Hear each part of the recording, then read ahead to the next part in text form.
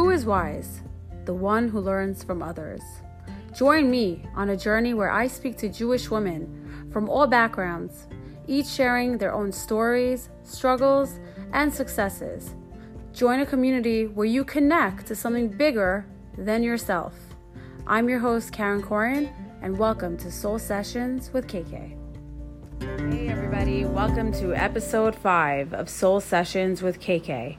I'm your host, Karen Corin, and my next guest is someone who embodies strength, creativity, and the will to keep going.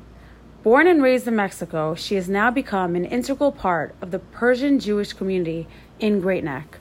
Her zest for life is something we could all learn from. Her story is moving and it's powerful. Get ready for another session that will stir the soul. Without further ado, I would like to introduce Anel Hakimian. Welcome to Soul Sessions. It means a lot to me that you said yes to be my guest on the show, to discuss your story, to share your story with others who are listening right now. So let's start from the beginning. Tell us where you're originally from and what your background is. Hi, thank you for having me. It's an honor for me to be here. I was born in Mexico City in an Ashkenazi background family. My family came from Poland and Russia and Lithuania. They came into Mexico in the 1920s between the two wars. Why Mexico? Because they wanted to go to New York and the borders were closed. And the first port next to the U.S. it was Veracruz in Mexico. So they went there and they said, we'll go up eventually to the north. And they started to have families, homes, businesses, schools, and they just stay there. And a lot of other people moved to Mexico City. Around like 40 to 50,000 Jews in Mexico City. Yep. Wow. Comprised of Ashkenazi Jews and Sephardi Jews? There are Sephardim from Syria, Lebanon, and Turkey, and Ashkenazim. So now it's very mixed, but before it used to be very separated. Oh, wow. Yeah. That's so interesting. What do you love most about Spanish culture? And the warmth.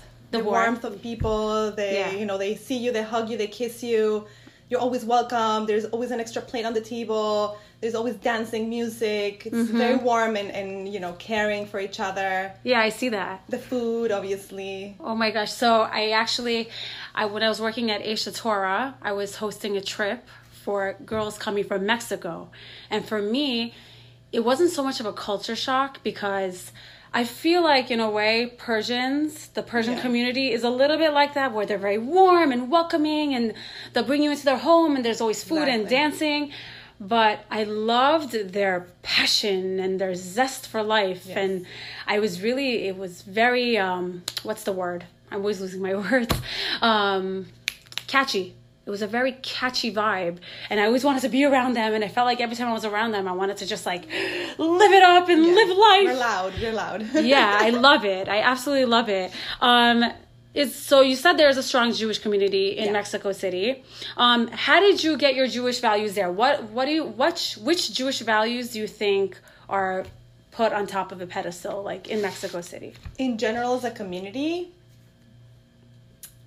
well, we all try to stay together as much as we can as Jews, like in most places. Mm-hmm. It is important for everyone to be as, close to each other. So I don't know. I think it's a collectivity of everything. We all try to be good to each other, to be helpful to each other, honest, everything.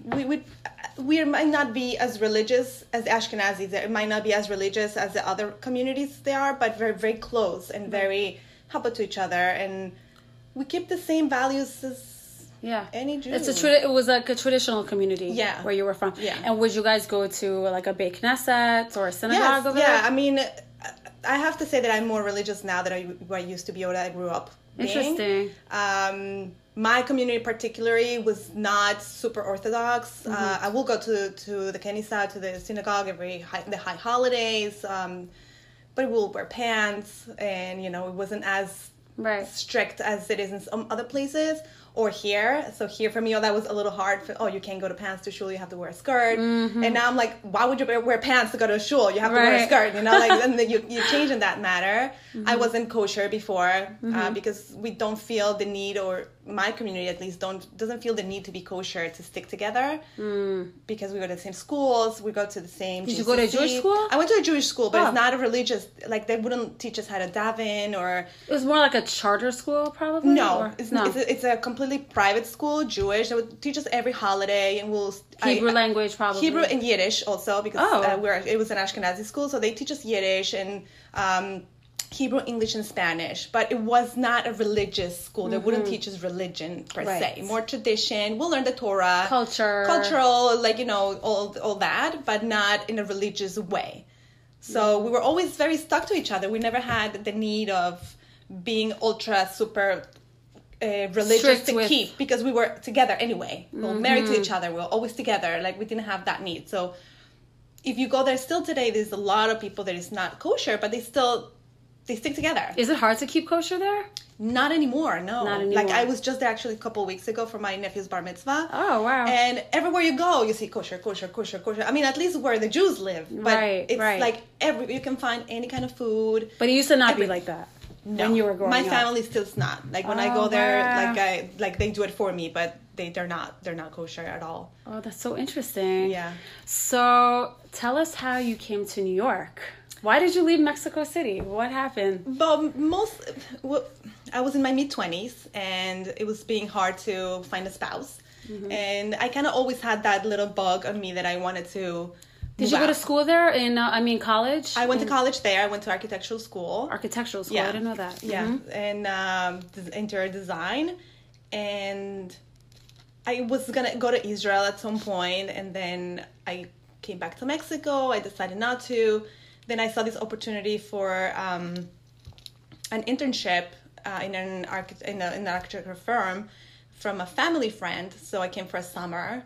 To New York. To New York in 2000. And I loved it, obviously. What is not to like? And then I went back to Mexico, and then they offered me a paid job a few months later. So I came back in 2001, and I stayed for a full year, and I was working with this architect in Riverdale in the Bronx. And you were living in New York City? In Manhattan, yeah. An apartment? I had an apartment, and then I had another job. I was a waitress in a cafe at night. Oh, wow. So that was like, I learned a lot, and I loved it, and it was just really a fun Did you know English when you moved? Not probably as good, but yeah, my English was decent. Very nice. So then I applied for a working visa, and being Mexican, it's very hard to get. So they denied it to me, and I had to go back to Mexico. This was 2003. And I was still here trying to find, you find love, make a family, to make something about yourself. And I started going to these dating apps, JDate, all these Jewish apps. And this guy texted me and we started a conversation. What year was this? 2003? Beginning of 2003. But you came to New York what year? I thought 2001. You said... Oh, 2001. Yeah. Okay. And then since my visa was getting, they didn't apply. They didn't accept my visa. I had to go back. So I told this guy, you know what? I'm so sorry. It's not worth it. I'm going back. We haven't met. We're just texting. It was not texting. It was AOL chat. Back in the day. Those are the days. And emailing and all these things. And so I went back, but this guy didn't give up. He continued emailing me and AOL chatting, and this guy was from the Mashadi Persian community in Great Neck. So then he came to Mexico a few weeks later because he wanted to meet me. Oh, wow. So he came a few weeks later. So you were talking online. Yeah, and texting. We didn't meet. You didn't meet yet. No, and you had this connection. Just for three months you were talking? Not even. A few weeks. It was maybe 6-7 weeks. Or let me think. It was maybe a couple months. By the time he came to Mexico City, it was a couple months maybe. A couple months after. Yeah. He came down after a couple months of just talking. And it was very common for me to bring friends from all over the world to my house. So it was not a surprise from any of my family members that I will bring somebody to have dinner with us. And my mom will, joke with me. They'll say, this is not a kibbutz. You have to stop bringing people. This is not the UN. Stop bringing. I'll bring friends from all over. Wow. So I brought this guy, and then I didn't say what was the purpose of his visit. I just it's a friend, and because he wanted to meet my family. Wow. So then we were back and forth after he came. It was a successful trip, obviously. Mm-hmm. And we were meeting back. We were going back and forward, and he will travel a lot for business, so we'll meet. And then I came to New York back in August, and I met his family, This was for like a year, so 2000. No, this is still the same, 2003. This is still 2003. Wow. So, and then back in November of 2003, I moved back to New York to see if this was going to work out with this guy. Mm-hmm.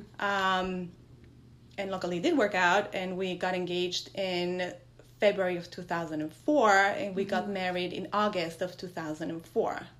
Wow. So that's how you met your husband at the time.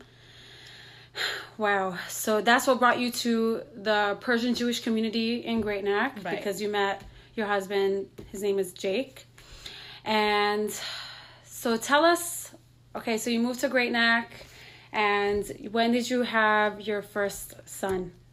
So Julian was born in November of 2006. Mm-hmm. So he's bar mitzvah this year. Mazal tov. Thank you. I know. I'm very proud of him. Hashem. Yes. He's becoming a beautiful, amazing big boy. Yeah. And can't believe it. I was his teacher for a year. Yes, exactly. Right. Yeah. God bless him. Now he's proud. Taller than us. I know. And so handsome and bright kid. Thank God. Going to high school next year. So. Oh my gosh. I know. Time flies. Wow. Yeah. Wow. Yeah. So that was in 2006. Mm-hmm.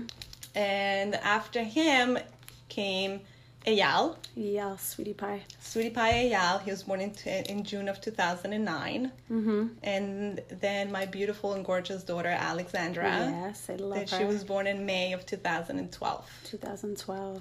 So thank God you have 3 beautiful kids who you're getting so much nachat from. I want you to tell the audience what happened with your son Eyal. In October 10th of 2011, it was Columbus Day, it was on Monday. I was 8 weeks pregnant with Alex, and I had 2 of my older son Julian's play dates at my house, coming to my house that morning. So this was after September 11th. This was... Yeah. September 11th was in that year too, that right? was 2001. That was... Oh, yeah. Okay, I'm confusing my day. So, Eyal has been having, for the past couple of weeks, maybe 10 days, he'll wake up and randomly he have bruises in his legs, tiny little red dots in his nose and his knees. And I used to work at that point, so the babysitter, very concerned, said, listen, he has this bruise, but I want you to know that I didn't do anything to this child. I love him. I would never touch him. So she was concerned that I would think that because randomly he was getting all these bruises, she was doing something to the child. So obviously I believed her. She was working for me for years. She loved my children. And he was this color. He was a little green, purplish. He was just not himself, falling asleep. He had just started the toddler program at Temple Israel. And the teacher told me, he fell asleep. He's not playing. And he was just not himself. Very, very strange. So I thought, you know what? He might be just anemic. Maybe he needs to eat a little more iron. So I made an appointment with the doctor just to make sure everything is okay. And I took him to the doctor on October 10th of 2011. And I took him to the pediatrician, which is Daniel Ben Olivi, a very good family friend. Grew up with my husband, best friends. God bless him. He's my children's pediatrician as well. He's the best doctor ever. So I took him and I said, he's just not himself. I don't know, these bruises, this, that. He started asking me all these questions. And for the questions that he was asking me, I knew where he was going to. He started asking me, has he fainted? Is he bleeding from his nose? Does he have a fever? All this, it was a no, but I still knew why he was asking these questions. Why did you know I don't know. I just knew that was your intuition? I just knew that what the symptoms for what he was looking for were, but I didn't think any of it before that point. So when he asked me all these questions, I'm like, this is not okay, because I know what these questions mean. And then he said, you know what? Let me just take a little bit of his blood. I can't make a full CBC, but let me just see what can I find in his blood. So he just took a tiny little drop from his finger, and so I was sitting in the chair, and Eyal was falling asleep on me, but he really had no control of his body. He's just like falling off my arms, basically. And then when he came, he had one of these, like round swivel benches or whatever seats that the doctors have, and he sits, and I see he's pale, completely white. And I'm like, Danny, what's wrong? And he said, listen, I don't know what's wrong, but I can tell you that his blood counts are very off. If I send this to a lab, it's going to take a few days to come back. And I don't want you to wait. I want you to go to the emergency room right now. Oh my God. So when he said that, I started shaking, and I'm holding my kid, and I'm shaking like this. And he said, he used to work for Winthrop University Hospital back then. And he usually will send me there for everything. Right. So when he said, I want you to go to Cohen Children's Medical Center, and he didn't say Winthrop, I knew something in my heart that something was really, really wrong. So I'm like, okay, I didn't know what to do. And he's like, you're confused. Yeah, I mean, I don't know what to think, because it's really bad. What? I'm pregnant. Nobody knew I was pregnant. God. I was 8 weeks pregnant. We had just told my family and my in-laws 2 days before on Shabbat launch that I was expecting again. Everyone was so happy. My tiny little 5-year-old was running around the doctor's office waiting for his friends to come. And I'm like, what am I supposed to do? They came with you to the doctor's office? No, they were coming after, and I had to cancel. And I'm like, oh my God, they're going to think I don't want them to come. Whatever. So he goes, okay, so where's Jake? And luckily he was in town that day, because it was Columbus Day, because he usually traveled all the time. So I'm like, I don't know, he should be on the train going to the city. He's like, no, call him, ask him to come back and meet you at the hospital. Unbelievable. So when your doctor, that is your best friend, tells you that, you know something that really is wrong. So I'm shaking. I'm like this, and I'm like, I can't call him. Can you please call him?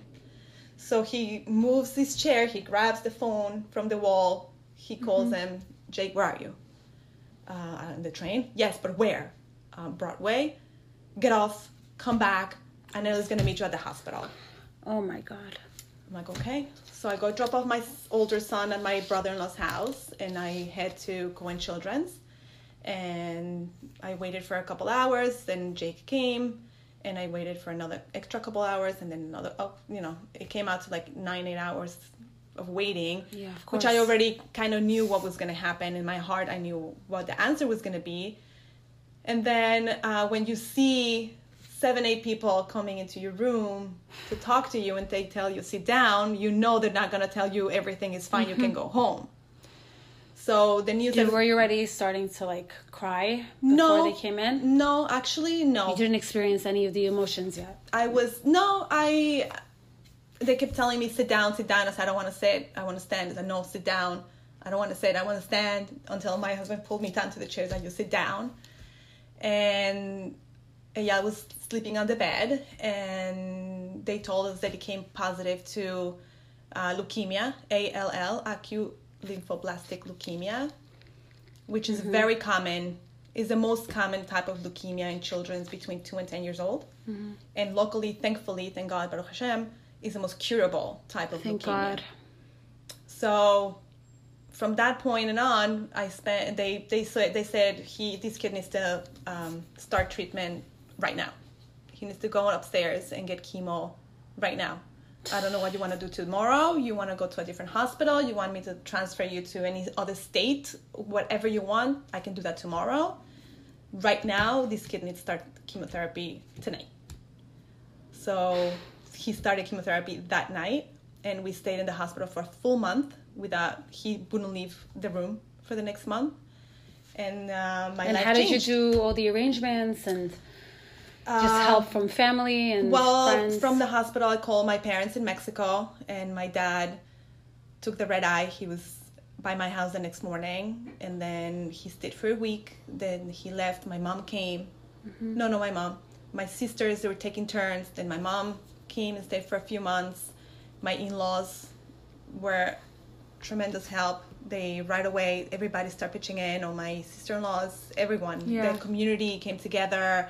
Friends, family, schools, teachers, everything. There was just an outpour of support and love, and unbelievable. And for the next 3.5 years, he was in treatment.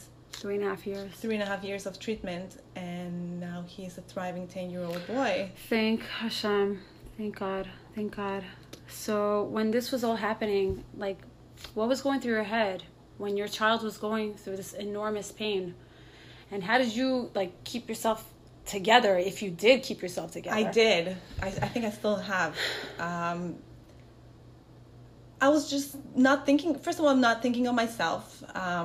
I was pregnant at the time, so my main focus was on Eyal being in a healthy environment, emotionally healthy, and for my baby to stick, because I had 2 previous miscarriages before that, and I was really scared that because of all this stress and anxiety, not sleeping in the chair for weeks and weeks at a time, and I was afraid that obviously I was gonna have another miscarriage. And my mother-in-law kept telling me, this is a girl, because girls are stronger, and you'll see, this is a girl.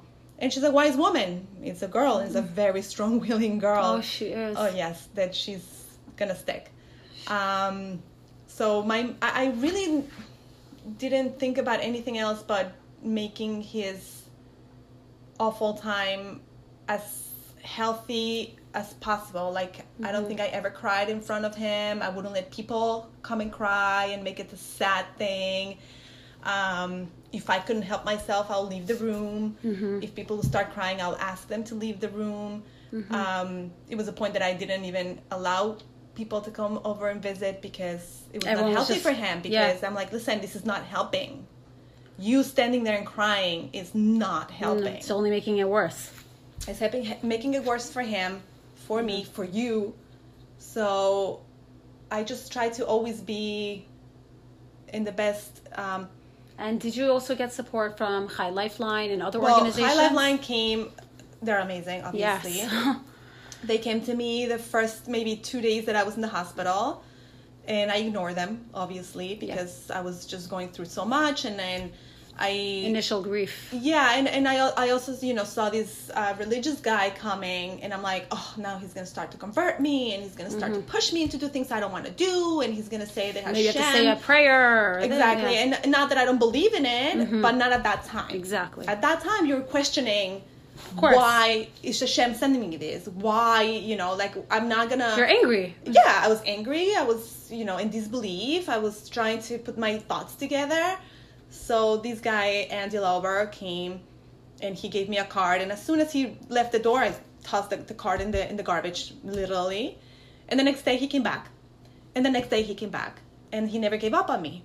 Wow. And it was actually right before Sukkot of that year. So we were there for maybe a couple of days, and then they called me from, the front desk where the nurses are, and said, yeah, there's a couple boxes for you. I'm like, I didn't order anything. Say, yeah, this from food, or I'm like, I didn't order anything. It's like Great Niklat. I'm like, I'm not paying for that. Like, this is not mine. No. And I see the sign of Chai Lifeline. So they started sending us food for the Chagim, because we're going to be stuck for the Chagim and then Shabbat and the whole thing. Throughout every day, they'll call me, you need food. Can we send somebody to play with the Eyal so you can have a break? I mean, and since then until today, they still they took him to the camp for 5 years. Yeah. Camp Simcha, right? Camp Simcha, they took Eyal for 5 years. And every time he'll come back, he will suffer for being home. He will cry and cry. Say, I want to go back to Camp Simcha. I don't want to be here. Send me back, send me back. So they have been just I can talk for hours. I can talk for hours and hours about them. They're just really have been a huge impact in my life, and I can tell that in my boys' lives too. Yeah, they learn so much from these counselors and the other kids and their situations and their lives that is just humbling. Yeah, it's really humbling. 100%. And when you were having all your focus on Eyal, because he was obviously going through this turmoil, how did you balance that with Julian, your firstborn son? How did you, be there for him, if you were able to be there for him? And then when you had Alex, your daughter, when did you have her? May? How did you balance it all with... Well, were you able to? I probably not. No. Probably not. I definitely did my best. I still do. Julian, thankfully, we had the support of a lot of people. So when Julian was in school, I was in the hospital. Then I will come back, be with him, or Jake and I will take turns. We'll spend because the first 6 months of Eyal's treatment was very intense. He was high risk, and he was very intense. The first 6 months, after the first month, first 30 days he was in the hospital, he didn't leave. After those 30 days, the next 6 months, which was until May, from December to May, the end of May, it was going to the hospital 2-3 times a week. Sometimes we have to stay there for a couple nights. This is all while you were pregnant? Yes. This is all while I'm pregnant. Sometimes I couldn't even hold him because of the type of chemo that he was getting. Yeah. Because one of them was kind of like radioactive, so I couldn't even hold him. And if I was holding him, I had to be covered head to toe with all these things just in case he'll pee on me or he'll throw up on me, or I couldn't touch any of those substances. I will sleep on that horrendous couch at 6-7 months pregnant. And then I'll come back home and I'll be with Julian, and it was just the balancing act. And honestly, I don't remember a lot of it. Yeah. I don't remember a lot of it. I remember the care. Like the nurses will come and say, you know what, just if the bed next to him was empty, there was no kid staying at that time, they'll say just sleep, we'll take care of them. And I'll take a nap in the hospital. They'll take him to the game room and they'll play with him. Or if he was sleeping, I'll just sleep. Like the nurses took care of me too, which was amazing. That's so interesting that you remember the love and the care that you had instead of like the trauma, maybe. Honestly, Eyal was such a good sport, and he was such a happy kid, and he's always been. He never complained. He never ever complained. That's unreal. Thankfully, he never had really a lot of side effects. Like he wasn't dizzy or throwing up constantly like other children. So each kid gets it differently. He thankfully didn't get any of that. So he will give me the tone of the day. Like I'll behave the way he will wake up and, like if I said it was going to be a good day, then I was okay. And it was a happy day for everyone. No matter what, like he might be having this huge bag of chemo going through his veins, but he was happy and he was singing and he was like, so I will go special soul through his tone, it's not that I gave him this strength. I always said that he gave me this strength. Unbelievable. I was nobody for him because he was the one who kept me in the tone. If it was a bad day for him, it was a bad day for me. If it was a good day, then I could be more relaxed, and I know he's gonna be okay. And he had always a good income, most of the time a good income. I knew he was gonna be fine, and I knew he was gonna be cured, and we had amazing doctors and nurses, and so he gave me he pat the rope for me of what to do. Unbelievable. What a special neshama he is. He's unbelievable. At the beginning, the first month was really hard. He couldn't walk. He gained a lot of weight because of the medication. So he basically had to relearn how to walk. That was very hard for me. I couldn't see because he was in pain. It was hurting him. But if he wouldn't try and get physical therapy, he could be limping for life. So they'll push him very hard in the physical therapy, and I was pregnant, and that, for example, is when I will leave the room. I couldn't see that, for example. That you couldn't see. That I couldn't see. But the rest, I never had a problem. You want to stick a needle, I'll hold him, I'll be with him. But when he was trying to walk and he was in that pain, that I will have to leave the room. I'm like, I'm sorry, I can't be here. That's so interesting.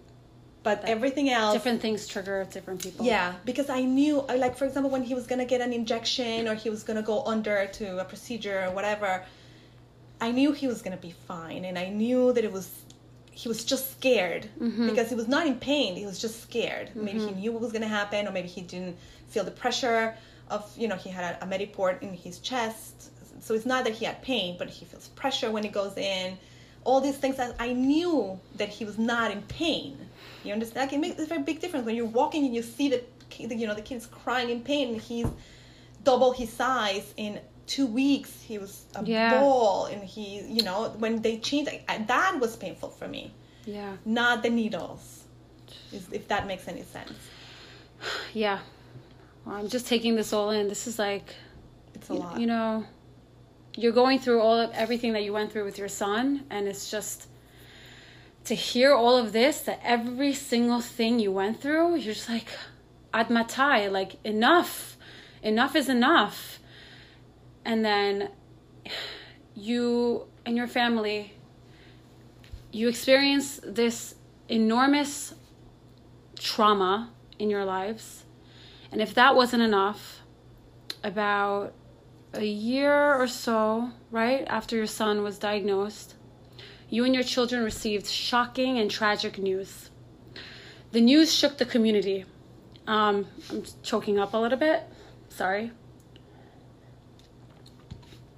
I didn't know you at the time, and I was absolutely devastated. So, can you share a little bit about how your late husband's passing completely changed your life around?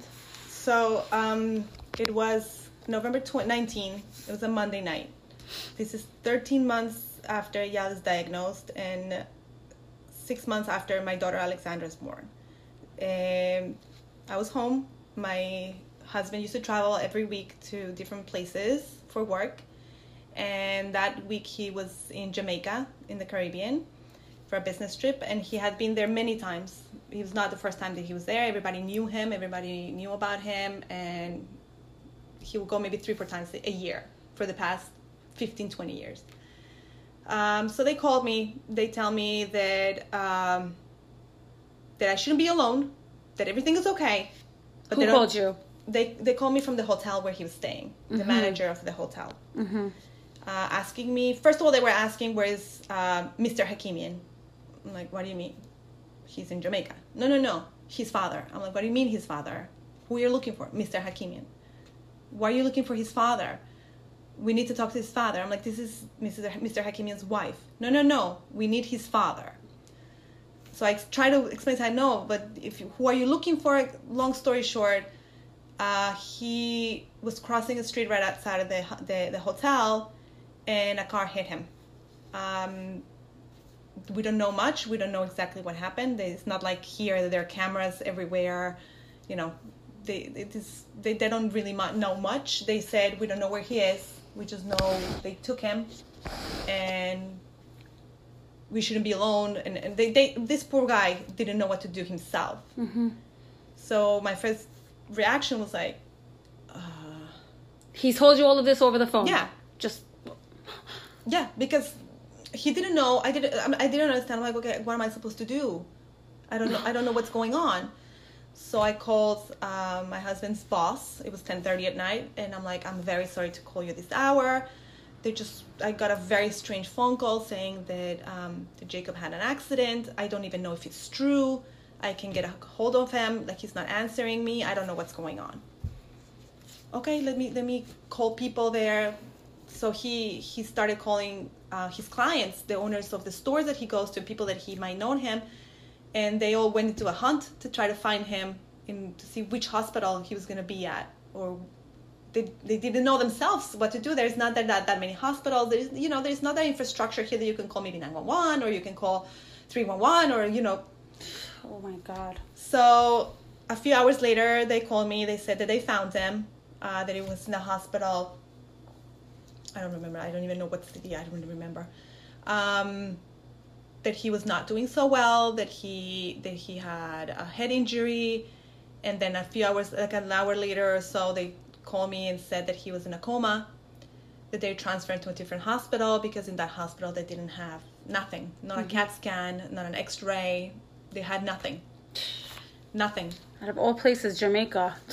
So they sent him to a different hospital where I think he already came there with the coma. So they also couldn't do much.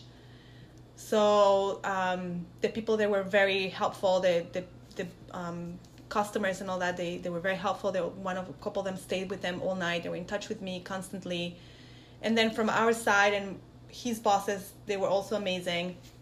They started to find ways to get him out of there because he can't stay there. There's no care for him, and it was, head injury. If you don't treat it within 5 minutes, there's really not much you can do after that. So we found him a plane to get him out the next morning, and so the helicopter comes and has nothing to care for him, so we have to send another. They have to find something else. So hours and minutes we're going, and we had really. I knew in my heart when they told me that he was not gonna make it. Something told me that he's not gonna be okay. And then another member of the community found. I'm not sure how the story happened, but I think he was the one who found an airplane from Miami going to Jamaica with doctors and nurses and equipment to treat this kind of injury, to fly him back to Jackson Memorial. And so they did. The next morning, and then the next morning I traveled to Miami with a couple of Jake's first cousins and best friends.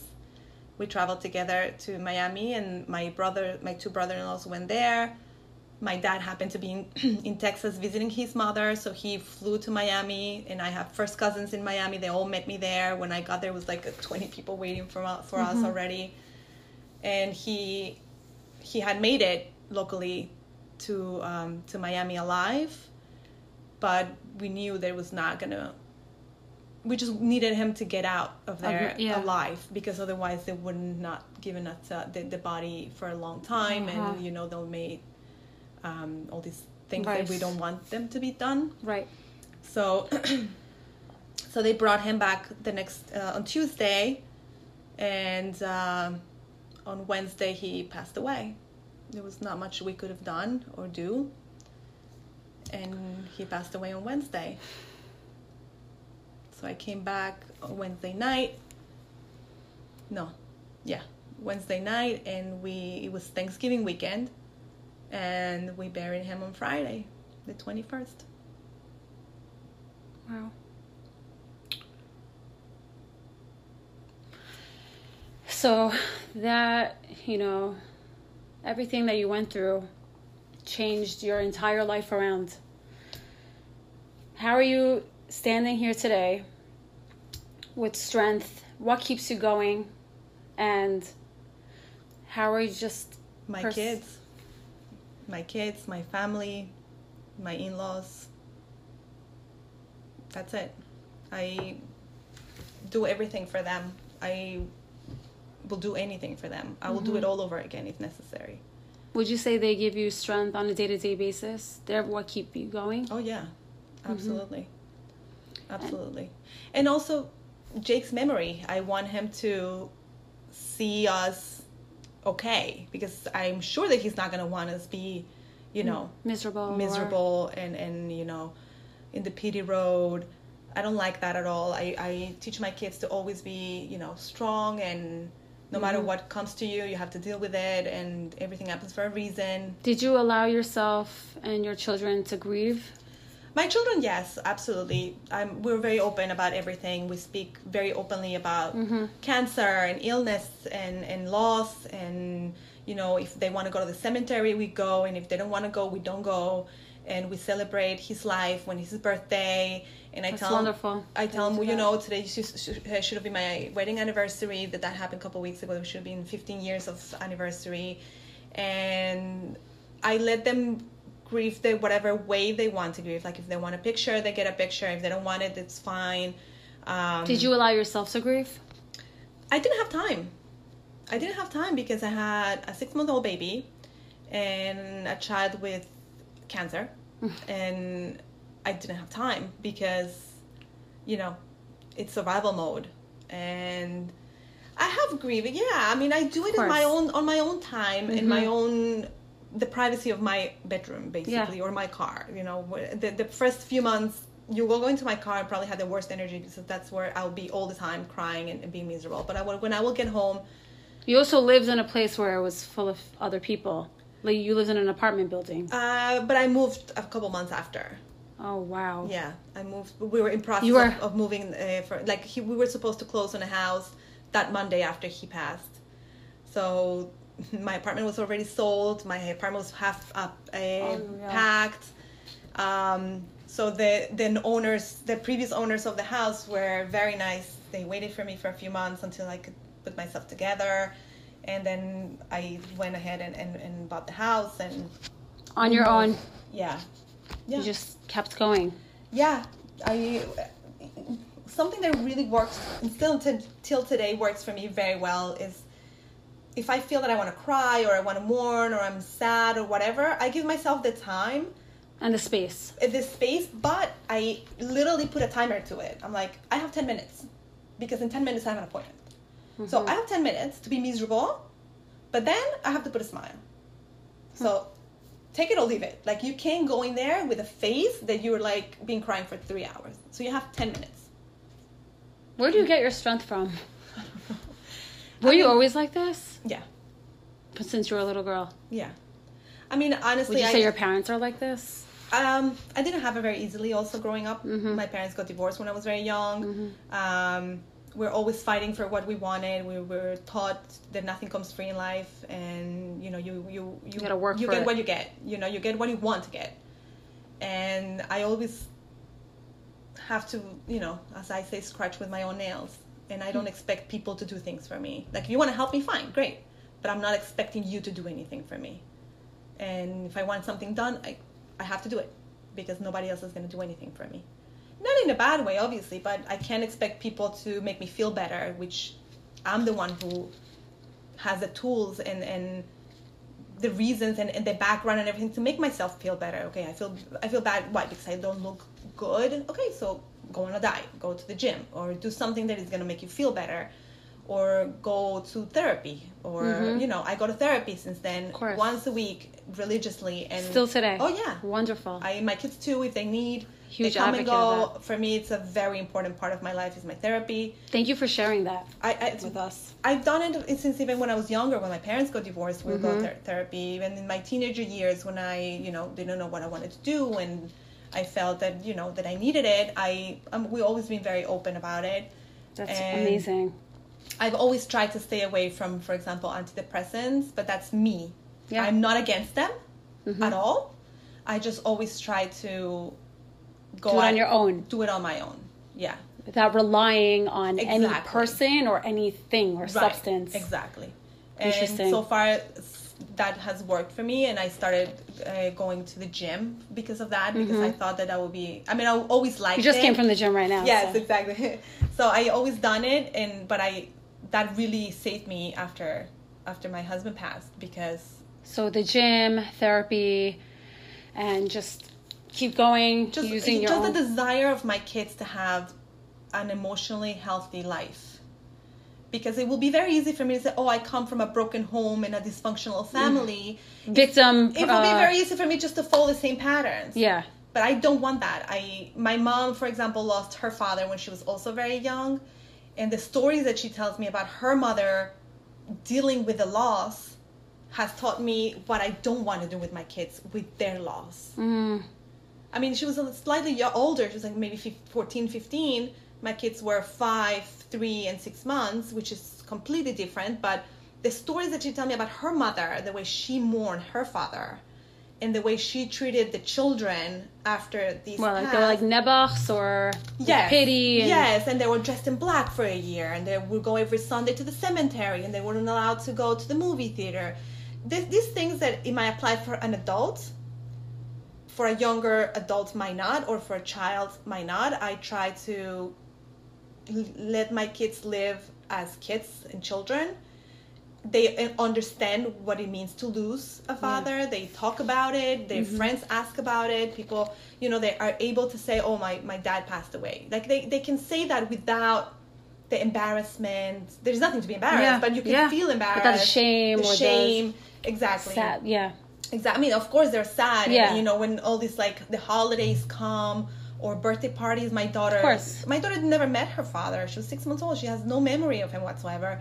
And she goes to a friend's house or a birthday party and they see the dads and they see everybody. She comes and she says, like, you know, I wish I had my dad. I miss my daddy. And she has a picture with herself the day she was born in her nightstand. When they ask for a picture of like the dad. Yeah. My older ones, for example, they don't want a picture. They have it in their drawers in their nightstand, but they don't have it. Yes, they don't have it displayed, which I respect completely. I never will push them to do anything that they are not comfortable with.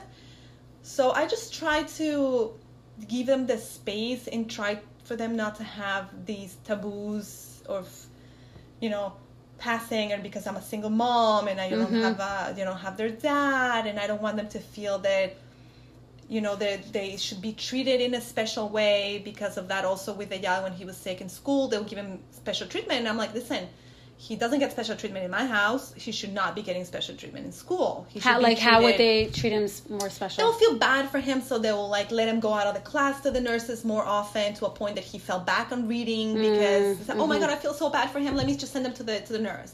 Or he will get an extra candy that everybody gets one candy, but Eyal gets 2 candies because they feel bad for him. You weren't having that. No, I don't like that at all. And my house is always being the same. Even when he was sick, it's like, you know what? No, but I'm sick. It's okay. But you're still a child, and your siblings have the same right to have the exact same amount of candy as you. These kind of things don't roll very well with me, and I don't like to get that favoritism. Because do you feel like it exacerbates the victimhood? Yeah, like for example, when he got sick, people with the best of intentions, they start pouring down with toys. And I live in a 1,200 square feet apartment with 2 bedrooms that I did not have room for toys. You know, people trying to make him feel happy or whatever, they started bringing toys. I go to a point where I don't want them. I just, please stop. No, but I want them to make them feel better. But this is like a Band-Aid. You know, you're just putting a Band-Aid, and when you rip it off, it's going to be much worse. Like, you can't, you know, he doesn't, first of all, he doesn't need the toys because he has plenty, thankfully. Yeah. Doesn't need anything. And second of all, this is just creating, you know, maybe more entitlement or exactly. Yeah. And I never liked that. You didn't want that. Yeah, no, I never treated them like that. That guilt trip and the pity trip, it has never been okay with me. Even when people comes and tells you, oh, I feel so bad for you, I'm like, no, don't feel bad for me. Like, really, we'll be fine. You know, that also gives me the strength of being, I just don't want to be like that. I don't want to be treated like, they're like, oh, poor you. So you know what, I'm gonna go through this. I'm gonna take my kids out of this hole, and we're gonna be fine. And if I need help, I ask for help. I learned not to be embarrassed to ask for help. Yeah, and there's nothing wrong with that. No, right? No, I learned that. It's not a sign of weakness at all. Actually, it's shows you're strong. Yeah, because I really can't do with this anymore. I need some help. Or you're not being a martyr. You're a strong woman, and when you need help, you ask for it. And I try to be for my kids as much as I can, and hopefully I'm doing a good job. You are. You're doing an amazing job. And I just really always my goal is that they have an emotionally healthy life, and they could be, amen, you know, good citizens and Jews, and pass down, you know, good values, and you know, make something productive out of themselves, go to college, have a career, get a job, and just be successful in whatever field they want to be. If they want to be doctors and lawyers, that'll be better. But whatever field they want to be. But whatever they're passionate about. Yes. And I always tell them, whatever you do, you have to do it good. Don't do halfway. That's never going to take you anywhere. It's just being mediocre. Whatever you want to do, like you want to be a firefighter, fine, but you're going to be the best firefighter. Wow. You know, like, I don't care what you do, but you're going to be the best of it. And it's not always easy, and, you know, yeah, it's of not course. Always, you know, it's a challenge, but I really hope that they will get to be the best version of themselves that they can be. Amen. God willing. So, Anel, you told us that what gives you strength on a day-to-day basis is your family, your friends, support system, therapy, and, you know, relying on your own resources. And can you tell us what you started? I would say maybe a year or two after the tragedy. Yeah. And how a few months. Not a few months. But yeah. Yeah, No, so it was a year. It was a year. It was a year, right? It was a year. So you're telling us about how you want your children to be the best at whatever they're passionate about. Tell us what you started that you are passionate about and how you came about that. Well, after a year of Jacob's passing, I started a business doing birthday cakes. I always I'm an architect and interior designer. I always like to work with my hands, and I'm very, always being very crafty and, creative. Opposite I love color. And so when my kids were little, I always wanted to get nice cakes for my kids' birthdays because my kids love to spend their birthdays with their cousins and Shabbat dinner. And it was impossible to get a nice parve cool cake. Like sometimes I'll get it from this lady, but she couldn't get what I wanted, and it was just always like a dread for me. And I don't make like huge birthday parties every year, but their Shabbat dinner cake, it was always my priority. And I'll decorate the table, make it special. So I started making it myself. I said, you know what? I can do better. I know I can do it. So I tried. I learned this technique that was back then nobody knew about it. It's called fondant. And I couldn't find it kosher, so I made it myself, and I burned my hands many times, and I spent a lot of money and threw it in the garbage because it wouldn't come out decent.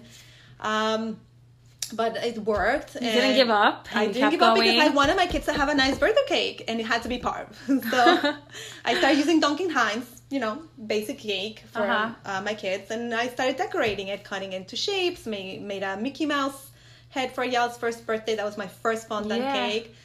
And then I really enjoyed doing it. So after Jacob passed, I said, you know what? I need a job that I can be home with my kids. I don't want to go into an office. Right. Work 9 to 5. Alex is nearly 1 at that point, or maybe a little over 1. And I just didn't want to leave my kids and go to work, but I wanted to have a job, and I needed to have a job. So one of my friends put in one of our chats that she wanted to buy a Spider-Man cake for her son Chase. And where can she find one? I heard the story. So I side texted her. I'm like, Sheena, I can do it for you. I have just done one for my son Julian. Just as a parenthesis, the day after we came out of Shiva from Jacob, this was on a Thursday, that Friday was Julian's 6th birthday, the next day. So oh my gosh, I said I have to make him his cake because he's been dreaming about this Spider-Man cake. So that night on Shabbat, the first Shabbat that Jacob wasn't home with us, I made this cake for Julian, and we celebrated his birthday that night. It was one of the hardest things I ever had to do. Lots of mixed emotions. It was very hard. You could cut the tension with scissors in that house that night. It was really, really, really, really difficult. And it was only you and your children? No. We were at my in-laws' house. Everybody was there. Everybody was very supportive. But it was so hard. It was very hard, yeah. But I did his cake. So a year later, this happens with the opportunity. So I side text my friend. I'm like, listen, I can make this cake. And I show her a picture of that Spider-Man cake that I've just made for Julian the last year. And she's like, are you sure? I'm like, yes, I want to do it. Okay, do it for me. So I did it. This was probably around November, exactly a year after, November, December. And it passed. Like, whatever, I did it. Vacation came, holiday, winter vacation, all that. And around like January, another one of my very good friends that she has a few kids, she texts me, it's like, my kids' birthdays are coming up. Would you make a cake for my kids? I'm like, this is it. Like, this is my chance. I'm like, yeah, sure. Of course I'll do it. So I think I made like 4 cakes for her back to back because all her kids are back to back, and like maybe a week or 2 in between. And from then I started giving a couple cakes away to people just, for promotion. I opened my Instagram account. And from then, within 6 months, I'll say, I was making 10 to 12 cakes a week. I was working 10, 15 hours a day, and I started my business that now it's been for almost one thing led to another, 6 and now, years. thank God, Yeah, over 1,000 cakes now. Anel Bakes. Anel Bakes. And your business should have lots of hatzlacha and success and everything good. It should bring you to many great places. So can you tell us what's the most important value that you live by? Honesty. Honesty. That's so interesting. Tamar Betzaleli, the last guest, said the same thing. Honesty. Yeah, sometimes I'm way too honest, and it has also brought me good habits. And you would say this is the value you pass on to your children as well. I try to, yeah. And what are some of your hopes and dreams for the world? Peace and acceptance and I don't know, just be nice to one another. Being kind to one another. Yeah, just accept each other the way we are and just love each other and tolerate, Wow. Beautiful. Amen to that. Amen. Anel, where can people find you? Well, my Instagram account is Anel Bakes. She's amazing, guys.